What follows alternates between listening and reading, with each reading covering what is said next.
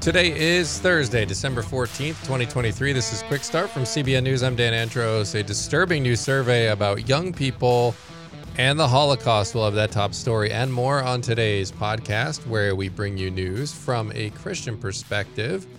Don't forget to subscribe to the show if you haven't already. Leave a rating, all that good stuff. And you can email us, quickstartpodcast@cbn.org. Right to myself, Trey, and Billy. We'll all check that out and get back to as many responses as we can. And it's Friday Junior episode of the podcast today, and Billy's out on assignment, and Trey Goins-Phillips joins me. Trey, happy Friday Junior. What's up? Happy Friday Junior. We are coasting toward the end of the week. You know, I feel like the time between, I guess, Thanksgiving and Christmas is like, does it really count? Is anything actually happening? It goes by quick. It's still. Right. I've spent the last month eating, so yeah. You know, We're all just trying to move. Be in a coma. Getting up and down the stairs is a success story at this point. So, but we got a lot to get to on this Friday Junior edition of the podcast. And I mentioned at the top here, Trey, we got a stunning here survey on young Americans and the Holocaust. This is crazy. Yeah, it's wild, especially when you think about, too, the number of college campuses who, when the attack against Israel by Hamas first broke out, the number of college students who were supporting Hamas. This survey kind of gives you a picture of perhaps why they have the views they have. Yeah, really does. We'll dive into that in a few minutes. Also, Joel Penton, founder and CEO of LifeWise Academy. This is a Christian organization surveying kids. They're thanking an atheist activist group for a very interesting reason. We'll have that conversation coming up on the main thing. But first, we're going to get through the news here in 90 seconds. Hunter Biden decided to risk being held in contempt and skipped a transcribed interview with the White House Oversight Committee. He decided instead to hold a press conference where he portrayed himself as the victim in all this. The president's son had received a subpoena to be interviewed by this oversight committee at 9:30 a.m. yesterday. Instead, he started this surprise press conference a few minutes later. He said, "For 6 years, I've been the target of unrelenting Trump attack machine. Where's Hunter?" And they've been shouting, "Where's Hunter?" "Well, here's my answer. I'm here," said Biden. He's 53 years old. He said, "Let me state as clearly as I can, my father was not financially involved in my business."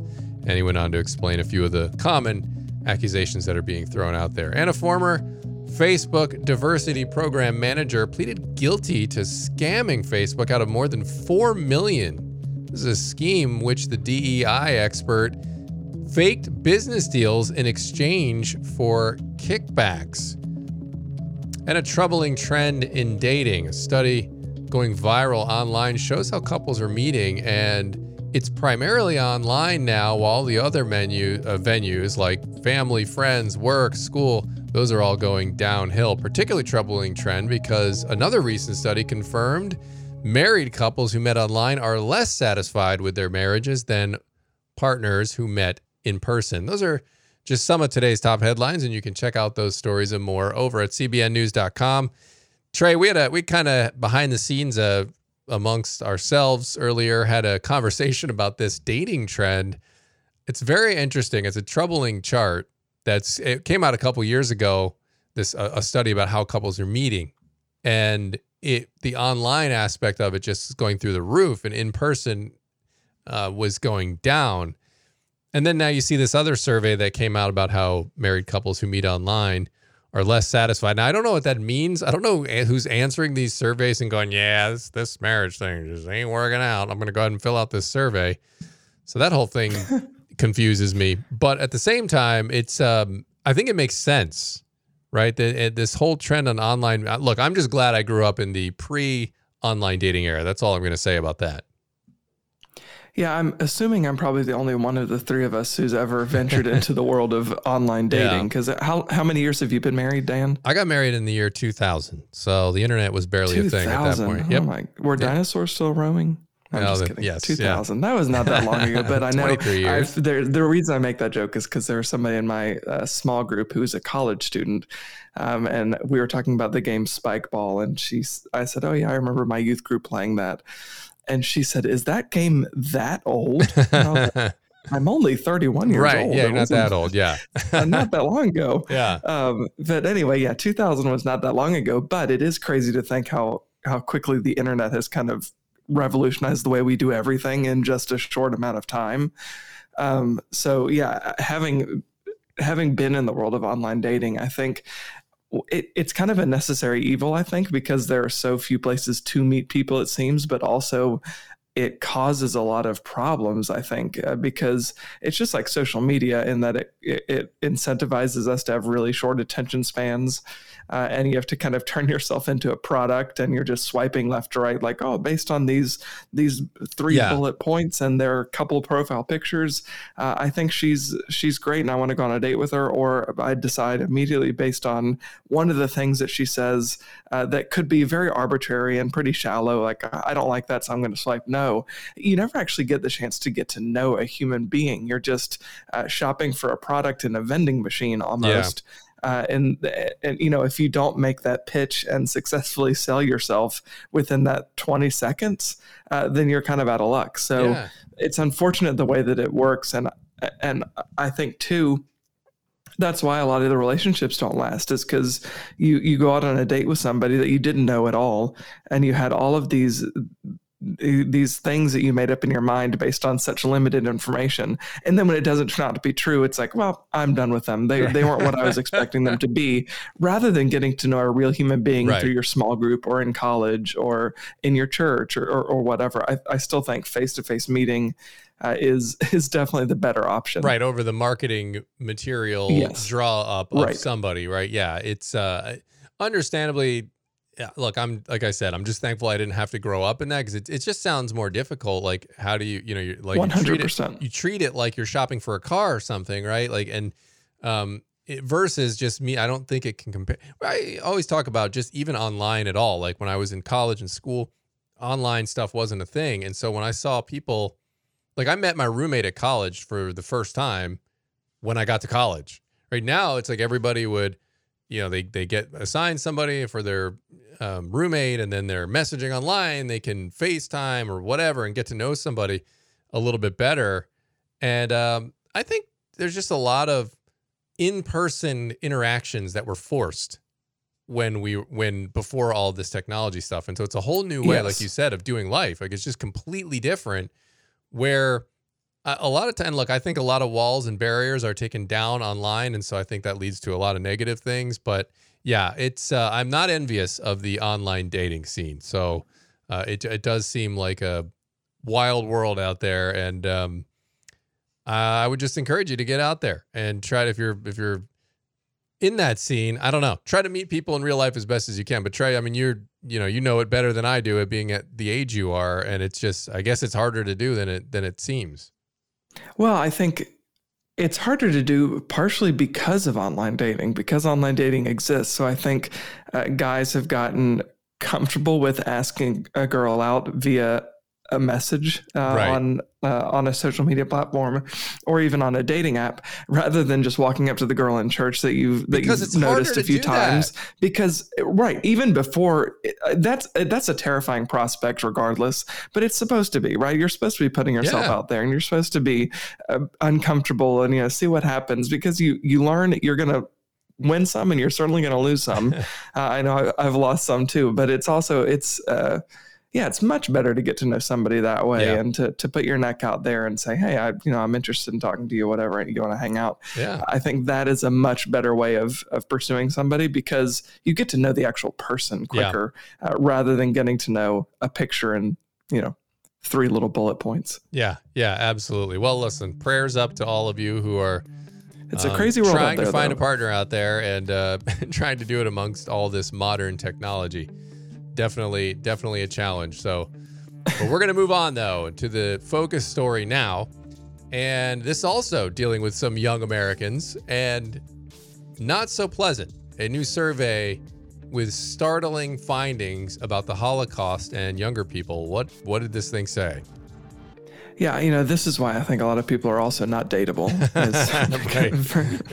At least 20% are not dateable. So anyway, according to this new survey from YouGov and The Economist magazine, the survey found that 20% of 18 to 29-year-olds believe that the Holocaust obviously happened in World War II when 6 million Jewish people were murdered, including 1 million of them, by the way, who were children. 20% of 18 to 29-year-olds believe all of that is a myth that never happened. 77% of adults older than 29 disagreed with that younger generation calling the Holocaust a myth. So there's a huge difference in belief depending upon age. But it's just wild to me, Dan, to think that in this internet age that we were just talking about, when information is readily available at our fingertips, and of course there's a bunch of untrue stuff you can find on social media, but there's a ton of reputable information that we have at our fingertips, research, documented evidence of all the stuff that we can get within 20 seconds. Yeah. And even still, 20% of 18 to 29-year-olds who live on their phones believe that the Holocaust is completely made up, is not something that actually happened, which is just, that's terrifying to me to think that people would think that. The survey also asked respondents if they agreed with other statements like Jews have too much power in America, people should boycott Israeli goods and products, Israel exploits Holocaust victimhood for its own purposes, all of these other questions that are, of course, kind of skewed against the Israeli people, the Jewish people. And the 18 to 29-year-old age bracket often found themselves in the anti-Israel category on these issues and these questions. Yeah, I mean, really, really disturbing stuff. And honestly, not surprising given a lot of the propaganda we get in certain schools and public schools, and certainly at universities, as we're seeing, like you said, on campus now with this anti-Semitic, anti-Israel sentiment that's out there now in the wake of this terror attack on Israel. And it's really troubling for sure. What else is the survey showing about these younger Americans and their views on Israel? Yeah, so the 18 to 29-year-old age group, they were asked specifically about the state of Israel as it currently exists, and they displayed a higher percentage than any other group of believing that Israel is an apartheid state and is deliberately trying to erase the Palestinian population, which is insane to think, given that Hamas, the Palestinian powers that be, they have literally, it's not like nobody's making the assumption. They've literally stated, we want Israel to be erased off of the map, right? From the I can't remember the exact quote, but the chant that's often said at these pro-Hamas rallies, from the river to the sea, Palestine should be free. That means let's get rid of Israel. We want the land completely, from the river all the way to the border, to the coastal borderline. We want to be our land. So it's actually the exact opposite of what these 18 to 29-year-olds believe. It's Hamas and a lot of these ill-intended, ill-meaning Palestinians who want Israel erased, not Israel who wants the Palestinians erased. And in fact, Israel provides a lot of the water to Gaza. They provide resources to Gaza. They've allowed Gaza to exist relatively peacefully, even though Gazans have been occupying Israeli land for years. So the Israeli people have been peaceful. It's Hamas that's obviously been the violent group. Right, and look, let's make no mistake about this. The reason a two-state solution will not work is because, as you said, Trey, one side has a stated goal of trying to wipe the other side out. Israel absolutely has no problem. They're like, look, they got out of Gaza. They said, we don't want it. You can have it. It's essentially already been a two-state solution. Right. And in the one state's a failed state because it's run by a bunch of crazy terrorists who would rather spend their money on creating missiles and shooting them at Israel rather than trying to feed their own people. That's why it's not working. And then they turn around and blame it on Israel. And it's insane because history has shown when Israel has said, all right, well, here, we'll give you this. They're like, no, we want to kill you. And then they go to war and then they lose the war and Israel maintains the land and then they get mad about it. It's really ridiculous on its face, but yet this is the reality, unfortunately, that we're dealing with.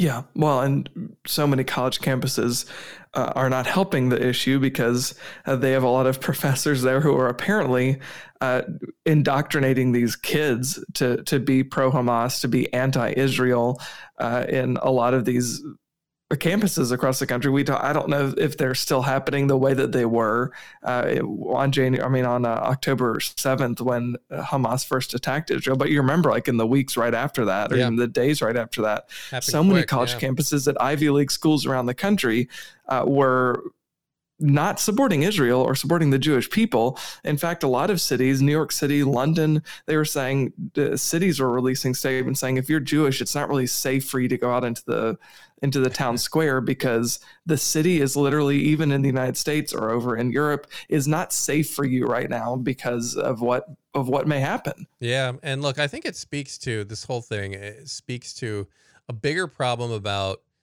people, like you said, believing ridiculous sources on the internet and believing crazy things on the internet, and also having no trust in mainstream media, because when you just don't believe anything that's coming from main sources, you then are now susceptible to go find the thing you want to believe.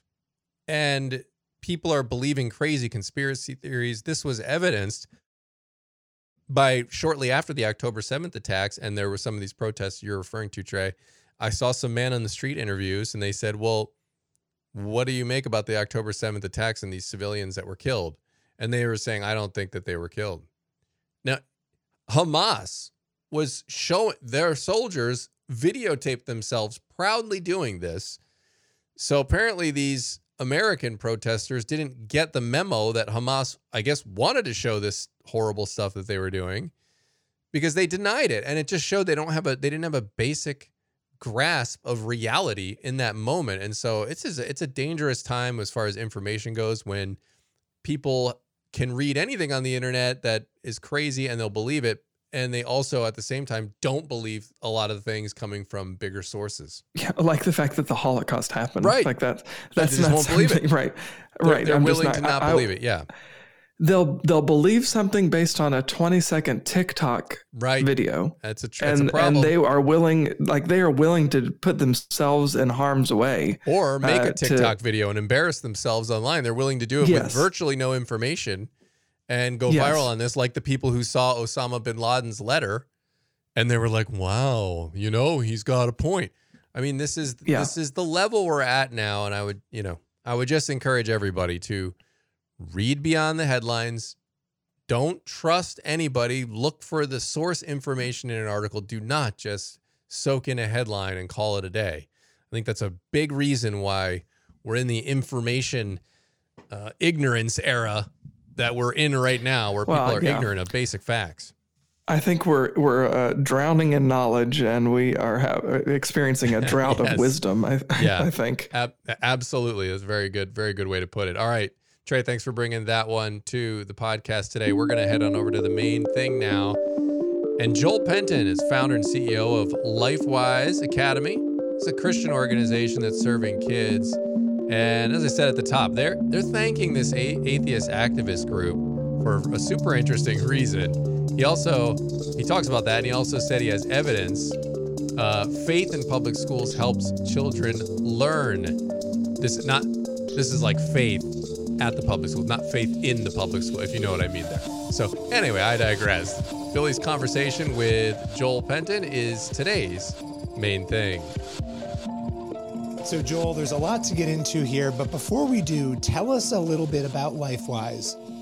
Yeah, well, thank you. LifeWise Academy provides Bible education to public school students during school hours, which to most people sounds crazy because of, the whole separation of church and state and how the Bible has been removed from the public school day. But what very few people realize is that in 1952, the Supreme Court actually ruled that public school students can be released from school during school hours to receive religious instruction if the program is off school property, privately funded, and students have parental permission.